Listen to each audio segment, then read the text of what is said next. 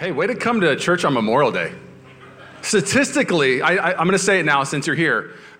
This is the bottom 5 Sunday of the year. Top 5, like least attended Sundays. Not our church. We love Jesus. You know what I'm saying? I love it. If you are at church and you're watching on YouTube, we forgive you. God forgives you. Me in the house. Well, if this is your first time, we're in a series. It's been a 5-week series. We're closing it out today. It's titled Jesus Always. Everybody say Jesus Always. And the title of my message today is Who Cares? Who Cares? Now, the way this series was birthed is we want everybody in the room to understand that this is not just a book of principles or a book of just good ideas. It's a book about a person, and his name is Jesus. 66 books long, we're over 40 authors, and it's perfect. And so we wanted to look at rhythms in the Bible, attributes of God that we would start to value more because he values them. And you'll never know who you are until you know who God is. You'll never know your purpose until you find out the one who created you for your purpose. And so we're going to talk about just caring today. And the title of Who Cares, it's going to make sense in just a second. But throughout the Bible, you're going to see this, that when Jesus came on the scene, he wanted to teach his team to care and to actually understand what it looks like to care. He taught story after story, the Good Samaritan. We just don't walk by people when they're broken. We care for those people. The disciples, when the little kid would come up and ask for blessing, be like, get out of here, you're bothering us. And Jesus would say, they're not in the way of the mission. Caring for the kids is the mission. You'll see this throughout Scripture that he would refer to himself as shepherd, that he would come to care for his sheep. That's us. You'd see this in Matthew 25. We will not be judged on how talented we were, on how many people sat in the seats at our church. We will not be judged by that. We will be judged by simply this. Did you care for my people? When I was hungry, did you feed me? When I was naked, did you clothe me? Did you care for what I cared for? This is actually the final judgment.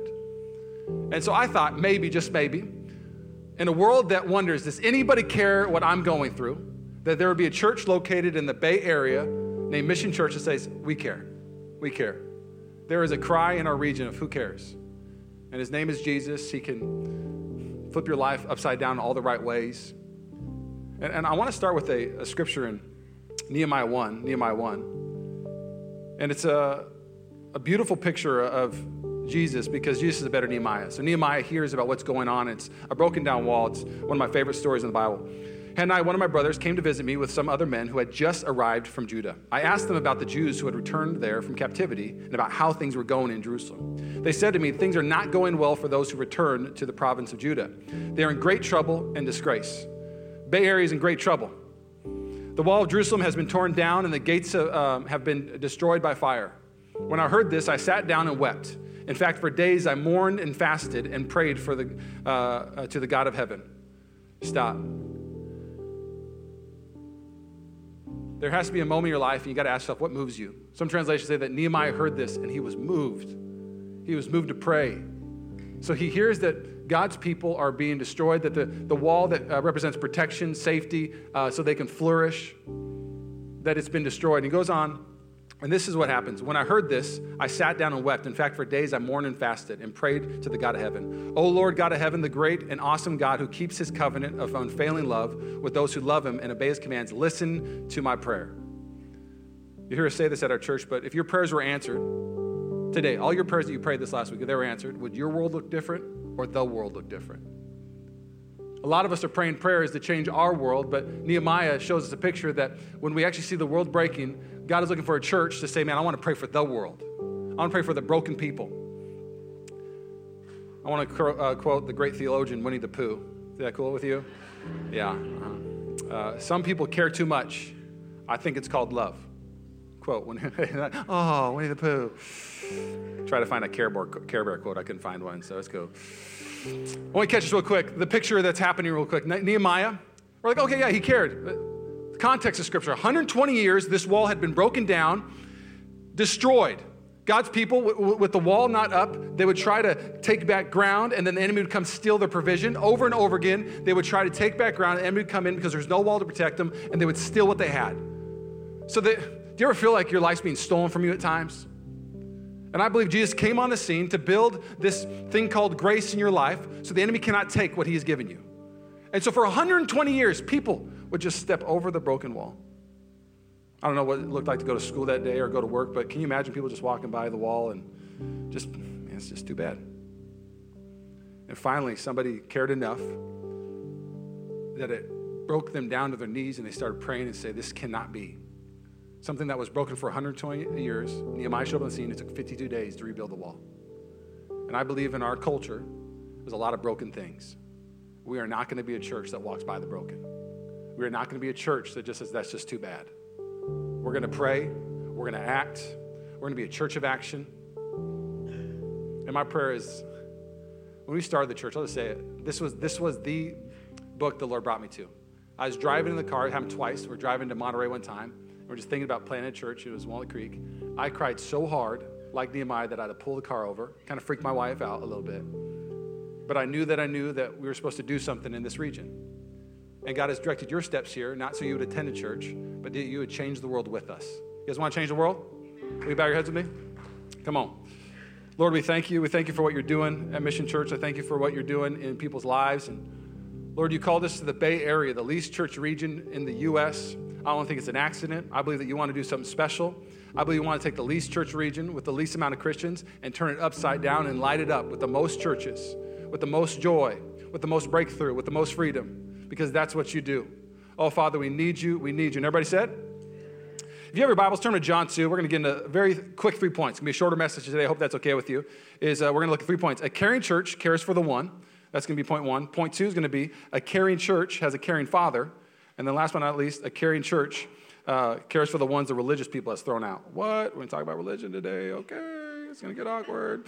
So John 2, to set up the context, it's kind of like almost an undercover boss scene. It reads like an episode from Undercover Boss. If you never saw Undercover Boss, I'm just going to unpack it real quick. Undercover Boss was where the CEO of a big company would show up at like their normal like store. So the CEO of Waste Management came to one of the waste management factories and worked with the company, and you'd be all heartwarming. You'd find an amazing employee, and they'd be like, oh my gosh, you're working so hard. Here's a trip to Hawaii. See you later. And he gets on his jet and leaves. It's amazing still, okay?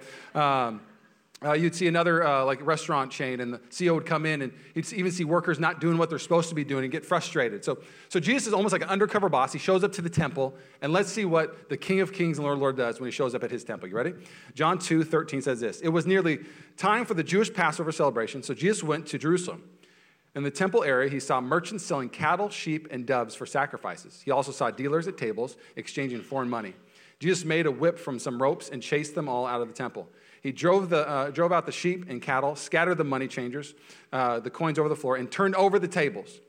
This ain't no Mr. Rogers, Jesus. I love it. Come on. Then going over to the people who sold doves, he told them, get these things out of here. Stop turning my Father's house into a marketplace. Then his disciples remembered this prophecy from the scriptures. Passion for God's house will consume you. Okay, what consumes you? Worry, your career, people. But for God, what he cared about was God's house. And you need to understand something. God's temple, he goes on to say, hey, you almost like they pick a fight with him. He's like, oh, you want to do this? Hey, tear the temple down. I'll build it back in 3 days. He's talking about his own life. Destroy this and watch how I rebuild it. And you even look at Nehemiah, the first 7 chapters are rebuilding the wall. He don't rebuild the wall just to rebuild. He rebuilds the wall so he can revive and restore the people. And I believe God wants to build your life so he can restore and revive a region. And so there's an amazing catch here. I want to catch real quick. He didn't flip tables and brothels. You'd think that maybe Jesus was frustrated. He would walk into a brothel and flip tables at brothels. He would go to some terrible temple worship place where idols were being worshipped and flip the tables. No, he went to his temple, and that's where he got frustrated. And I ask myself this question sometimes. If Jesus walked into Mission Church, undercover boss style, what do he say? I'm well pleased. They get it. What I intended the church to be, they're becoming. I died on the cross for this to happen. And I don't think he died so you'd come to church on a Sunday, but I believe he died that you would actually become the church Monday through Sunday. I wrote down a couple quotes I want to catch real quick. Jesus is passionate about the church being everything intended to be. So real quick, let's define what the church is. The church is not a building. It's not a Sunday. The church is you. And he's so committed to it. You ever wonder, like, man, am I ever going to actually reach my dreams, reach my potential? Am I going to become everything God called me to be? Here's how passionate it is. It says, Philippians 4, and I am certain that God who began the good work within you will continue his work until it's finally finished on the day when Christ Jesus returns. Stop. I'm going to be honest with you. I don't like my name. I don't like it. I don't like Tyler. I remember like being 12 and I wanted to change it. And here's why, okay? If your name is Tyler, it's a great name. Anyways, here's why I didn't like my name. It is a great name, but for me, okay, found out the name, the origin of the name one. It meant Tyler of Roof. It was a French name, so it meant that I would tile roof, bricklayer. I found a translation, builder of lives. That's what I hold on to now. But I loved action movies. I didn't watch cartoons as a kid. Parents didn't know the Lord, so I could watch anything. My 9-year-old birthday, I went to Terminator 2 and Double Impact, 2 rated R movies at 9 years old. Pray for me, okay? But that's what I grew up on. So when I was thinking about names, the enemy, you'd hear the name, I wanted the name Maximus Decimus Meridius. You'd say, hey, what's your name? Maximus. Middle name, Decimus. Last name, Meridius. I want a name like Leonidas. You know what I'm saying? I want John McClane, okay? I want a name that if the enemy heard my name, it would strike fear in the heart of the enemy. I want a name like Denzel. You know what I'm saying? I want something strong, you know? I wish you had more time, you know? I want something powerful for my name. But I got Tyler. And so I'd picture action movies and it'd be like, who's coming for you? Tyler. Ooh, you know? Okay. You know, and then I was like, well, man, I remember watching Lion King. I was like, Mufasa. I wanted to be called Mufasa, okay? You know, what's his name? Mufasa. You know, that strikes fear in the enemy, and it makes the damsel in distress go, he's coming. You know what I'm saying? But anyways, I digress. My name is Tyler. So I remember planning the church, and for 10 years, the name Mission Church was on my heart. I felt like the Lord gave it to me. I'm going to be honest with you. I love the name of our church. I love it. I love that it's Mission Church, not come to church on Sunday church, not chosen frozen church, not I sit and seat church. It is Mission Church. I think the name of our church strikes fear in the enemy. I think the name of our church represents something, the Great Commission, that we are all about it. This is our tagline, if I want to call it that way, Mission Church. Our mission is to change the world one person at a time. The enemy is not afraid of how big your church gets. He's not afraid of how big it is. Not afraid how talented it is. Not even afraid at how charismatic it is. The enemy's afraid of the church actually becoming a movement. Saying yes to the mission of Jesus. I heard a missionary say this one time. The mark of a great church is not its seating capacity, but its sending capacity. The mark of a great church is not its seating capacity, but its sending capacity. Where you want me to go, Tyler? Where are you sending me? I want to catch this real quick. You are a missionary in the least church region of all of the U.S. God sent you here. It'd be like you going to another region where very few people actually know the gospel of Jesus. They actually know the goodness of God. When you actually ask people about God, they have some idea of God. They have some Simpsons version of God. They have some religious bad taste in their mouth kind of God, but they actually don't know the goodness of God, the gospel message. And so there's this theme throughout the Bible that Jesus cares for the one. He cares so much for the one that the Pharisees are so freaked out by it. He takes a parable, Luke 15, he shares 3 stories about how much he cares for the one. He says, don't you think a shepherd would leave the 99 and go for the one? Don't you think that a person who lost something valuable like a coin would do everything in their energy, flip the tables of their house, move the couches to say, I found my lost coin? And don't you think that they would love it so much that they would call their friends and say, I found my lost coin, rejoice with me? Because what you care about, you celebrate. What you care about, you pray. You'll see this throughout Scripture. Peter, do you love me? Yes, I love you. Then care for my sheep. Peter, do you love me? You know I love you. Then care for my sheep. You'll see another story, the prodigal son. A father who prepares the house for the prodigal to come home. Every Sunday at 7 a.m., we prepare the house for a prodigal to come home. And all a prodigal represents is somebody who is away from Jesus, away from the blessing of God, the promises of God, comes to the house and realizes everything that Jesus did on the cross, he did for you. You don't have to pay for it. We're going to party. We're going to celebrate you. I see this throughout Scripture. If you have the Bible, Mark 4, turn your Bibles to Mark 4. This is a rhythm of God caring for the one. Again, Jesus began to teach by the lake. The crowd gathered around him was so large that he got into a boat and sat in on it while all the people were along the shore at the water's edge. So picture this. Jesus starts to teach.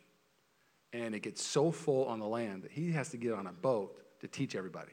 That's the beginning of Jesus' ministry. The disciples are there. They're like, dang, we made the right decision. We killing the game, you know. Disciples were not very sanctified at this moment. You know, they were arguing over who's going to sit at the right hand and the left hand. They were calling fire down on cities that were disagreeing. Kill them all, God. Like they were still this was the early stages, okay? And so you got to always wonder what they were thinking. Because after they get done teaching, Jesus has them get in a boat. So it says this in Mark 5, fast forward. After this huge crowd, Jesus preaches to thousands.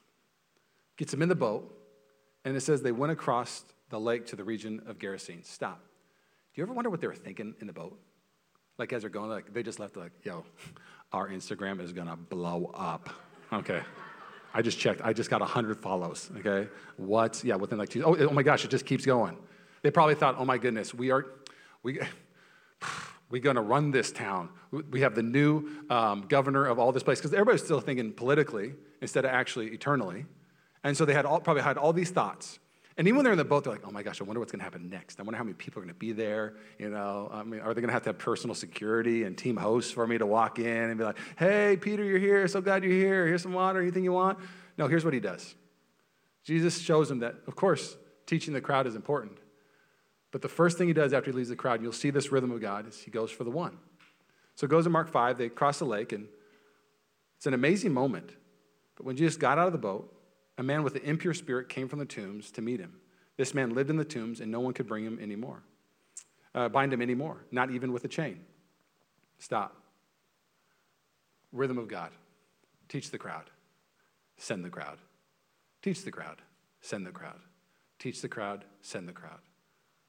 Heard it once say, if the church does not evangelize, it will fossilize. Let's go to Undercover Boss real quick. This will get broken. This church will be broken once we come to church on Sunday and just leave and not think about anything that God told us to do that week.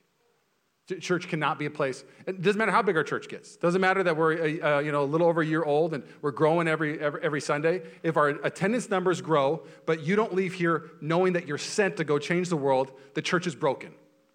And God will take his scripture to turn your own philosophies and your own mindset and your own passions to turn it upside down so you'll know that you are called to reach the one.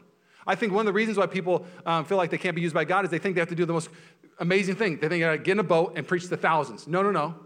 Our mission is to change the world one person at a time. There's somebody you can reach that I can't reach. One conversation at a time. One kind act at a time. One coffee at a time. One gracious person being forgiving to an annoying employee at a time. You are called to change the world one person at a time. Second point is a caring church has a caring father. A caring church has a caring father. One of my favorite movies was Lion King. You heard me already say Mufasa. But there's this amazing moment in Lion King. And it's Simba has now left Pride Rock. He had something bad happen in his life, so he decides to bounce. And he's hanging out with Timon and Pumbaa. And they're living the Hakuna. Come on now, my people. Hakuna Matata life. And then there's this amazing moment in the movie where Mufasa shows up. Now, Mufasa has died. So he shows up in a vision. As a kid, it's hard to process this, but I was just rolling with it. It's cool. And so Mufasa shows up on the scene, and he says, Simba. He's like, Dad. You know, he's like, you have forgotten me. He's like, no, I haven't forgotten you. I'd never forget you. He goes, you've forgotten who you are. Therefore, you have forgotten me. And again, when you're 9 years old, you're like, what is this guy saying? You know what I'm saying? But then as you get older, I remember catching it. He tells Simba, he goes, go back to Pride Rock.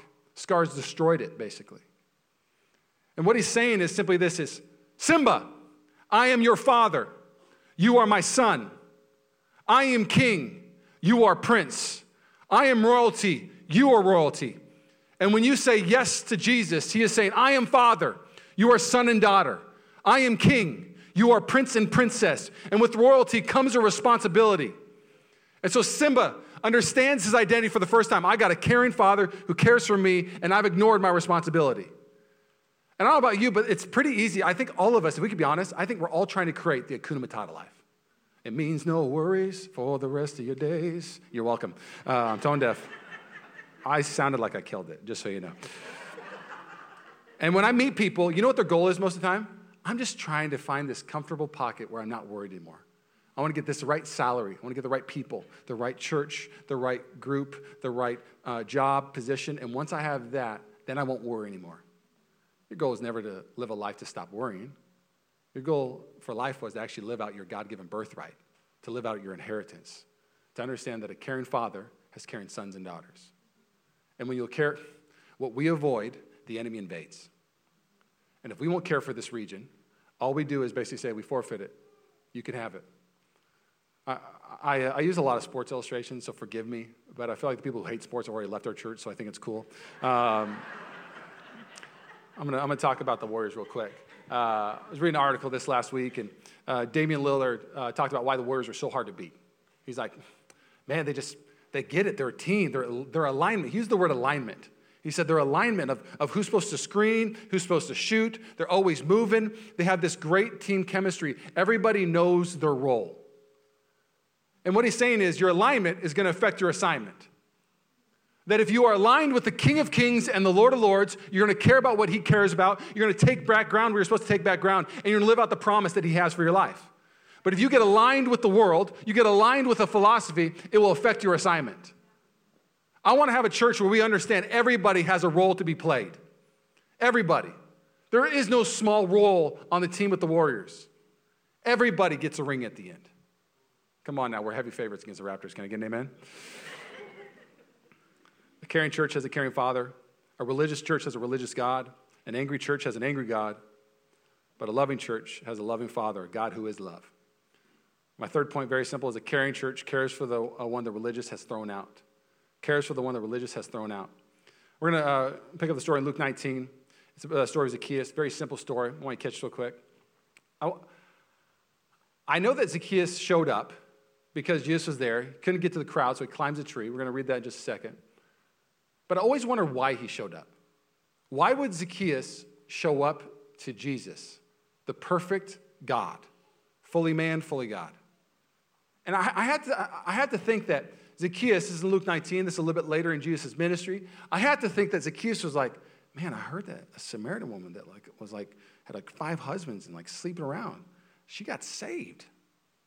He might be thinking, like, I heard about the guy in the cemetery that was demon possessed, and he's saved and he's free. You know, if I'm being honest, it'd be like us at church, like, I heard that Bill got saved. Bill? Yeah, Bill got saved. Maybe I can get saved too. It'd be whatever people in his culture, he's starting to go, if that person is loved by God, maybe I can be loved by God. The word starts getting out that there's this gracious God that has the good news that is going to give this thing called grace. You can't earn it, you just receive it, and it will change your life forever. Come on now, amen. Let's go. Luke 19, here we go. He entered Jericho and was passing through, and behold, there was a man named Zacchaeus. Stop. He entered Jericho and was passing through. Everybody say passing through. Most of our greatest moments in life is when we're on the journey passing through. When you're at Starbucks, passing through. When you're going to get your lunch, passing through. When you're walking to whatever dinner or Nordstrom's, if you're a Nordy girl or Nordy guy, or if you love H&M or Zara, whatever it is, when you're passing through, these are when the great moments happen in your life. I feel like we're chasing great moments, but you got to realize you are the great moment because you have the great God. So he's passing through this town. It's an amazing picture. And behold, there was a man named Zacchaeus. He was a chief tax collector and was rich. And he was seeking to see who Jesus was. But on account of the crowd, he could not because he was small in stature. So he ran on ahead and climbed up into a sycamore tree to see him, for he was about to pass that way. And when Jesus came to the place, he looked up and said to him, Zacchaeus, hurry and come down, for I must stay at your house today. They all grumbled. He has gone in to be a guest of a man who is a sinner. And Zacchaeus stood and said to the Lord, behold, the Lord, the half of my goods I give to the poor, and if I have defrauded anyone anything, I restore it fourfold. And Jesus said to him, today salvation has come to this house, since he also is a son of Abraham. For the Son of Man came to seek and save the lost. For the Son of Man had a mission to seek and save the lost. Stop. You ever hear those people? If I came to your church, I would just catch on fire. You ever heard those people say that? Oh, you don't want me to come to your church, I would catch on. To be honest, I understand when somebody says that to me. But I don't understand when the person that goes to my church is like, you don't understand, if that person came to our church, they would catch on fire. You would catch on fire. Do you not know the grace yet of God? One of my dreams of our church, Mission Church, and there's a buddy, a pastor up in Washington State where I'm from, pastor in a great church, 13 years old. And so your church has 13 years, so you have these amazing stories. And I believe our church is starting to have amazing stories because our God is a God of amazing stories. And so one of the stories I heard this pastor share, and I was amazed by it. So even when we planted the church, I was like, man, I want that to happen in our church. I want those kind of things. I want those kind of stories, God. And when this pastor planted his church, it's the same thing he wanted. And what I mean by that is he was on social media and saw this young gal singing a song on social media. Sounding like Adele is how he described it. And he was like, wow, we need to get her on the worship team. And so he tells his son, because she's 18, hey, we need to get her on the worship team. And the son's like, no, you understand. She ain't never come to church. She's dropping acid on the weekends. She's a full, she's like an atheist. She is never coming.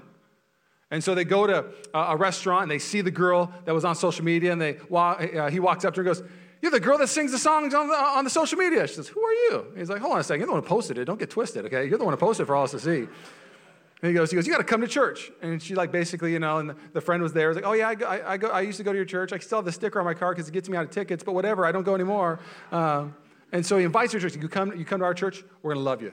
I know people. We're going to take care of you. Come check church out. She's like, "Oh, whatever, I'm out of here." Well, a few weeks later go on, and this girl who had an amazing gift but was still doing acid, dropped some acid and had the worst experience with it. Calls her friend at 3 a.m. and says, I want to go to that church on Sunday. Take me to that church on Sunday. And so that girl came to that church that Sunday, and it's a few years into their church, and she got saved. And if you went to that church today, she's their worship pastor. She leads worship now at that church. And I think of that story, and I think of people coming that would say to that church, "Man, you got to go to that church." Why? Their worship pastor used to drop acid. What? Straight up. Yeah, pretty cool, right? Yeah.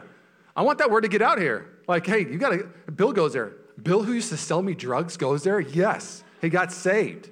Yeah. Mary goes there. Mary, the one who used to drop ecstasy? Yeah, that Mary, she got saved. This is the dream of the church. This is the word that should get out about the church. The problem is what happens in the church is all the religious views come out of the church. Oh, you know what the church's stance on that is, don't you? Oh, you know if you do that, the church believes this. Oh, you know, religiously, we believe that if you do this, then you're actually going to go to hell and burn. Merry Christmas. See you on Sunday, 9:15. New service times, 9:30, 11:15. You're welcome. Who wants to come to that? Zacchaeus was not attracted to religion. None of us are. But we're attracted to a God that can restore broken things in our life that nobody else could. And my prayer for us is that we'd understand that Jesus, when he came on the scene, why our church is here, it's not here to create a nice religious bubble. It's here to get messy. No mess, no ministry. I think of Hannah, and there's this moment in the Old Testament. Hannah comes to the temple and she starts praying. And the prophet at the time, Eli, he sees her praying and she is crying. She'd be that person if you're at church, she's worshiping and she'd be like, she'd be like hugging you. "I'm so glad we're here." You're like, "I don't even know you. Don't touch me, it'd be like one of those people, okay? So she's crying. She's crying so much and praying so much that he thinks she's drunk. He gets up to her and goes, "Hannah, get out of here. How dare you come to church drunk? The temples, we keep it tight here. We keep it nice. We keep it looking good here. You got to get out of here, Hannah." And Hannah's like, "I'm not drunk. I just haven't been able to have a kid, and I'm coming to the only one that could actually answer my prayer to create a miracle in this womb." And at that temple that day, there was one prayer that was answered, and it was the messy prayer from Hannah. Come to church on purpose. Come to Jesus on purpose. Come messy. I think it's tiring. It is so tiring to hide our insecurities. Oh, it's so tiring. Jesus saw this throughout. One last story of just how much Jesus wanted to care for people. They're at the temple, and there's a man with a withered hand, and he wasn't allowed to come to the temple because you weren't allowed to come to the temple in those days with a withered hand. And so if you had a withered hand, though, what's kind of nice is you could hide it. It's kind of nice to hide your worst part of your life when you come to church, because you don't want everybody to see your worst part, because then they would judge your worst part and actually not see you is what you think. You'd be known for your issue, and it's actually known for who you are. So he comes to church, he's walking around worshiping God, probably giving everybody the dap with the other hand. What's up? Hey, hug, one arm, that's good to see you. And Jesus shows up. It's a Sabbath. The last thing he's supposed to do, it's really messy, he's supposed to heal on the Sabbath.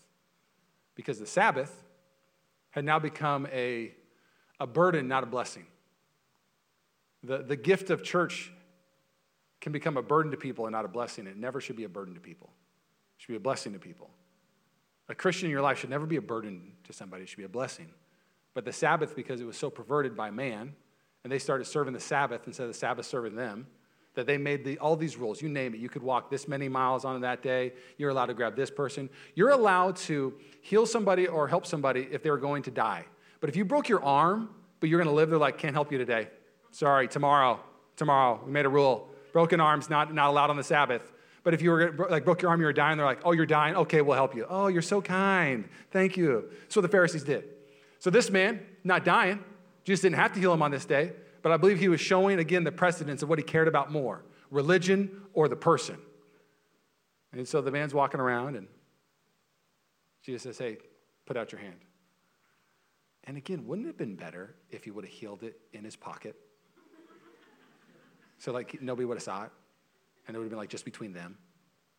Like, you're like, hey, your hand's healed. Thanks, man. Oh my God, thanks. See you later. Bye. How many of us come into church and we hide our biggest weakness? And we don't want to share it with anybody. We don't want anybody to see it. So we come to church, and then we get in the car. We come to church, we get in the car. Quiet down, kids. I remember Mom would be on the phone. She'd be like, oh, so good to hear. Shut up. Anyways. I'm like, how did you do that? That's like a superpower. You know how you do that? It takes a lot of energy to put that mask on. But man, God does not have a church so you can put a mask on. He comes and says, bring your worst. Bring the messiest stuff. Lay before me. Because guess what? Everybody to your right and left has something withered in their life. I want to be a church where people can come with their whatever it is and say, this is my struggle. And us not to be appalled by it, but say, man, my God redeems those things. A caring God embraces the ones that the religious people and the ones with preference throughout. We're going to embrace them, not throw them out. Let's be messy together. Amen? I'm going to invite the worship team to come up. It's a very simple conclusion, but this is one of the most famous quotes about caring. It's by Teddy Roosevelt. So many people have jacked it. Mary Kay has jacked it. I'm jacking it. People will steal it because it's so good. But nobody cares how much you know until they know how much you care. We've heard this, yes? My last point is very simply this. The church doesn't have a plan. Mission Church doesn't have a plan. We don't have a plan. I've heard it said that God's plan is the church. Catch that real quick. The church doesn't have a plan. God's plan is the church. And the plan of the church is the mission of the church. Go make disciples.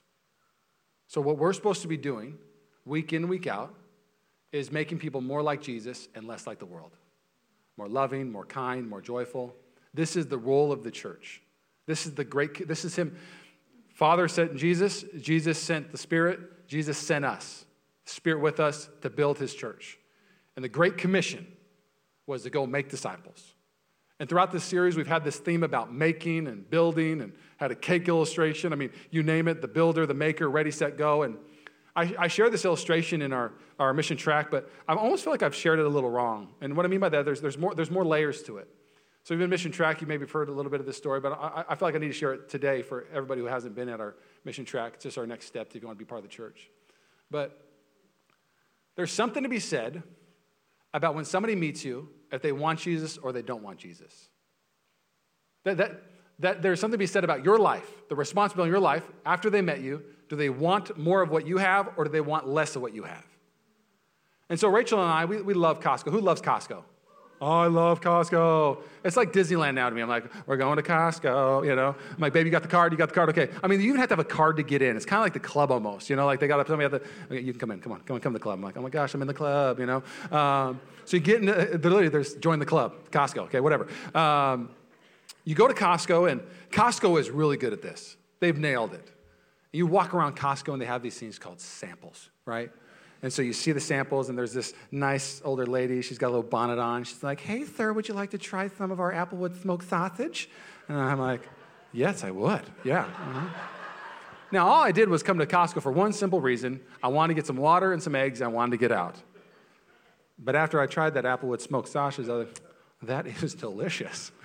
Throw 2 of those in the cart, am I right? You know what I'm saying? And then you're walking around, and then another person comes by. Hey, sir, would you like to try our popcorn? We're only here for 3 days. We leave, and we'll never come back again, you know?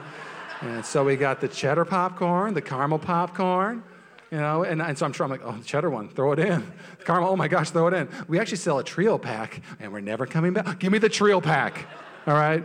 So I'm walking through Costco, and then there's, you know, these little energy drinks. Oh, are you tired ever? Pure vitamins. This is taken from literally Zeus himself. Whoa, no, I'm a Christian. But I'll try it. All right, delicious. Okay, not buying that one. You go throughout Costco, and then I get to the register. And I wanted eggs. I wanted water. And they just keep on checking things. Artichoke dip that I tried. Cheese. I'm like, how did eggs and water become $375? Sample lady got me. There's verses throughout, taste and see that God is good. Taste and see. And he says that we'd be ambassadors of heaven. Can I just use a verb real quick? That we would be samples of heaven. And that people would say, man, all I was doing today, I was just trying to get to work and go home.